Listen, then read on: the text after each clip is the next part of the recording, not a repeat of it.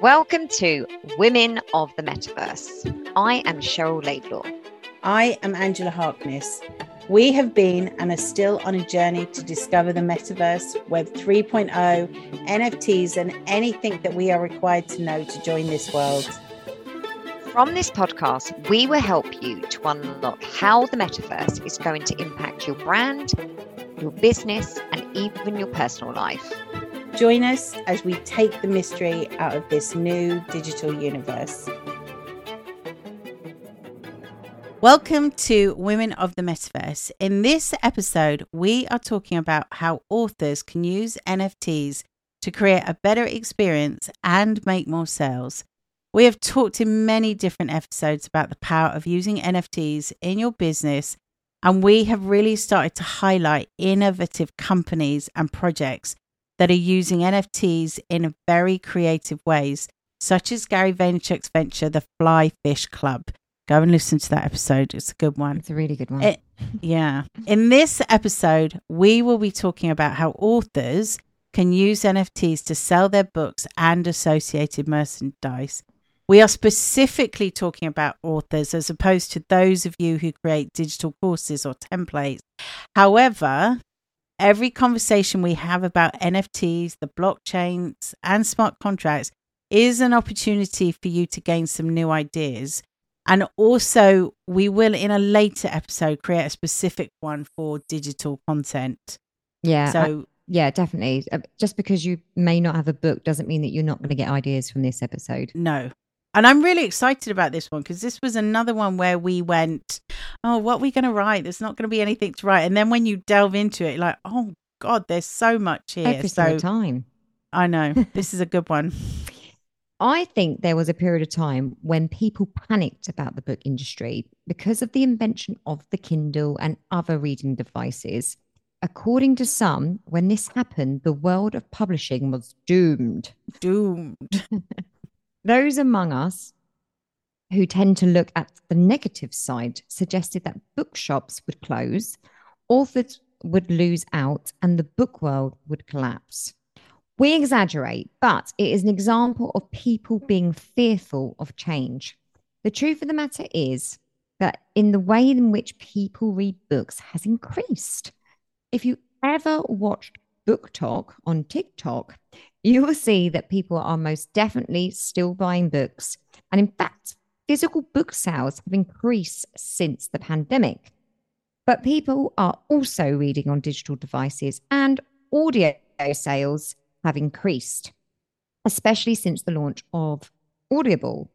It's become a commonplace for authors to record audio versions of their books.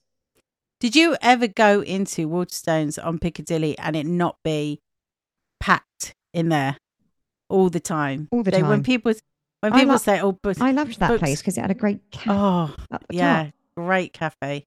Loved it. And it was like how many floors? Like 4 floors of books. Yeah. And it was always just to the brim with people. Absolutely. So I only stopped going because, well, for the pandemic. That's it. Yeah. Yeah. But I loved it. It was a great place. So for authors, the choices are greater. It's still tough to get a book publishing deal. And when you do, the rewards are not necessarily great. But there are now a larger number of smaller publishers. And there is also the self-publishing route with print on demand, which I think is brilliant through Amazon, which has increased the number of people who write books and publish books. And we know a few. I know quite a few people now have got books. I think everyone's got a book. I mean, all of mine. Except us two. I'm really not in a place to be writing a book. No, I don't want to spend a year writing a book. Stop. No. But it is part of Daniel Priestley's key person of influence. Yes, which is now called Dent. Yes. And they do encourage you to be an author. Yeah. Which is fantastic because I did do a lot of covers and a lot of websites as a result of Daniel Priestley. So thank you very much. Good for you. Yeah, good for you. What is and has always been difficult for authors, though, compared to other artists, is the royalty and protecting their IP.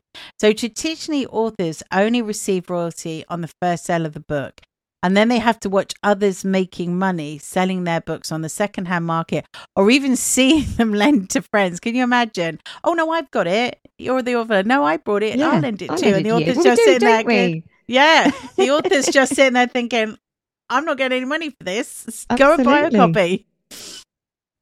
This is where NFTs and selling books on the blockchain and smart contracts create a way to allow authors and publishers to control book sales to a great extent, so that when copies of the books are sold, the author and or the publishing house continue to receive revenue, but also be creative in the ways to generate other streams of income. In its simplest form, by publishing a digital version of a book on the blockchain, it immediately registers the true author of the book. And then when someone purchases that book, it registers who has a right to read it. And if this is a tiny bit confusing, then do go back to our blockchain episode. Yes. Okay. Episode 7, I think that was. Ooh, good memory. No, I had to look it up today. Fair enough. Bookchain.ca is a perfect example of this. It's a genius name for a company, right? Bookchain. Genius. Totally. And again, it will make more sense if you know all about the blockchain. Yes. It's a Canadian company that has been set up purely to help authors and publishers to sell their books on the blockchain. So unlike most of the other projects and companies that we've talked about in the previous episodes, the beauty of this is that you can purchase these books on the blockchain without having a cryptocurrency wallet. You can also read the book on any device that has access to the browser. The smart contract that is set up when the book is published, and the blockchain determines everything: what price the book is sold at, what royalties the author and publishing house receive for each sale. It can even determine who receives estate royalties, so an author's estate continues to receive royalties even after they've passed away. And anything else, for example, if you wanted to pay a certain amount of royalties to a charity, then that can be written into the smart contract. I love this. It's so genius. It's a no-brainer. Yeah, it's excellent. And of course, we think it's the future. So, Angela, tell us more. Okay, so on top of this, the blockchain is also connected to the ISBN database, which, as you know, all books are sold with an ISBN number. So even if you self-publish, you have to buy an ISBN, which is actually quite expensive. I actually didn't know this, so I learned that on this research. So there's no gap for the author between the physical book sold and the digital copy sold on the blockchain. So all royalties are registered. So it does connect. Not only does it create the rules around the purchase of which book, but it helps to protect authors from digital piracy, which apparently is a really genuine problem. I wasn't aware of that until we did our research, but it is a big problem that authors face with their digital content, their digital books. For authors also, the control is so much greater because it is so much easier to self-publish. You can write, upload, and start selling your book as soon as you want. And as we have said, you control the royalties. And also, you don't have to wait for royalties to come through, which for physical sales through a publishing house can take quite a lot of time. The beauty of NFTs is it now gives you much more opportunities to be creative, not just in the way your book is released and sold, but also in what else you release as part of it.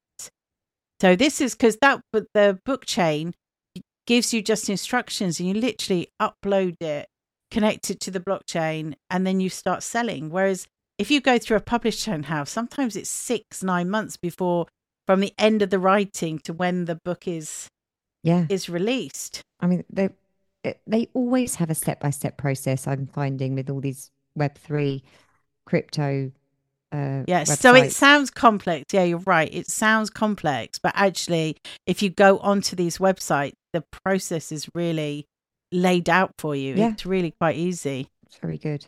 So we've talked in previous episodes where certain authors such as Gary Vaynerchuk, instead of charging a speaker's fee, he would ask for a certain number of books to be sold. This could now be done via an NFT. The smart contract could state you purchase 1,000 physical copies and sell a further 1,000 digital copies. Then I will speak at your conference. You could not only create a collectible piece from the NFT, but you could create additional revenue through the secondhand sale of those digital copies. The smart contract could also state that if you sell a further certain number of sales, I will offer certain clients a lunch or, I don't know, a workbook or a private session with reading. me. I mean, it's just an example, but limitless in what you could do, really, and what you could offer. First editions have always been desirable. You could make a first edition even more of a collectible item by releasing them as an NFT. There is a threefold effect on this. The physical copy becomes desirable. The digital first edition sold in a small release could become a collector's item, and then the NFT itself. You could also create scarcity in the first edition by only releasing a small number. The Wu-Tang Clan did this by releasing 36 copies of a book that contains over 300 pages of unreleased photos weighing 400 pounds. On its own, it would have been a much sought after book. But by using this brilliant marketing tactic, they created scarcity and desirability. I love all of this. I love all of these ideas because it just creates so many different avenues for an author to do. It just something opens different it up, doesn't it? Yeah, totally. You know what I was thinking about today when I'm thinking about us recording this episode? Have you seen that woman? She's a young woman on TikTok, and she paints the sort of bindings of the book. Yes, I have seen the pages, and just so intricate and brilliant. I was thinking, if you commissioned her to create, say, 5 of those that you then sold as the first edition copy through an NFT that she also then created, it's things like that you could do that just make it so much more unique and original and add value to it. Absolutely. Isn't there? It's like what we spoke about in the episode before with Rory, what's his name? Sutherland. Yes. Southern, yeah. Got to do something outside the box. Yes. Don't follow the crowd. There you go. That's a free one from Angela there. So, what other ideas? My wise words. Yeah, absolutely. What other ideas, Angela? Okay, so as we were just saying, you could create art pieces along with the publication of a book that can be sold as separate NFTs. This is a brilliant way to market the book, but it also is a way to spur people to buy and collect, especially if you plan to release a series of books. Imagine if you're an author and illustrator of a children's book, for example, and you start to release illustrations from the book as collections of NFTs. As each book in the series is released, you release more NFTs. Not only is there a potential then to generate potential book sales, but you will also receive continued income from any NFTs that are sold on the secondhand market. You could even create original pieces of art that are not illustrations in the book. So then again, you are growing a fan base from the book, but you are also potentially creating a market for investors of the NFTs on their own. You could release additional content that is not in the physical books, maybe additional chapters or, I don't know, different endings or clues. That's a great idea. Yeah. Or puzzles that need to be solved. All of this adds to the collectability. And then there are collaborations. So we talked about that amazing artist on TikTok. You could do NFTs that play a part in any games that you create. If you have characters, for example, or even you could maybe create NFTs that people could use to finance the films from your book or create a screenplay, and then the NFT owners then have a share in that. That's a massive one, but that potentially in the future is how films could be financed. Yeah. And depending on the type of book you write, you could create a personal video. So if you're, for example, doing a children's book, You could do some readings for the book where you change the name of the character to that of the child, for example, as a gift. Then there are the physical assets that you could create, such as characters from a film or trading cards, or I don't know, you could even come to read at school or do a private reading for a book club. I mean, the ideas are just endless, aren't they? Absolutely. Imagine if Harry Potter did all that. I mean, Oh my God. obviously J.K. Rowling is absolutely rolling in it anyway. But if she released NFTs for each character of the book. Yeah, that would be incredible. You know what I keep thinking about is Mr. Men. That keeps coming. I've got a feeling that's actually already started. I don't know if I imagined it. I think you're right, because I don't know why it keeps coming into my head, but the Mr. Men would just make great NFTs, wouldn't they? Absolutely would. And I think they've brought out some new ones. Yes, I think you're right. Yeah, that keeps going through my head.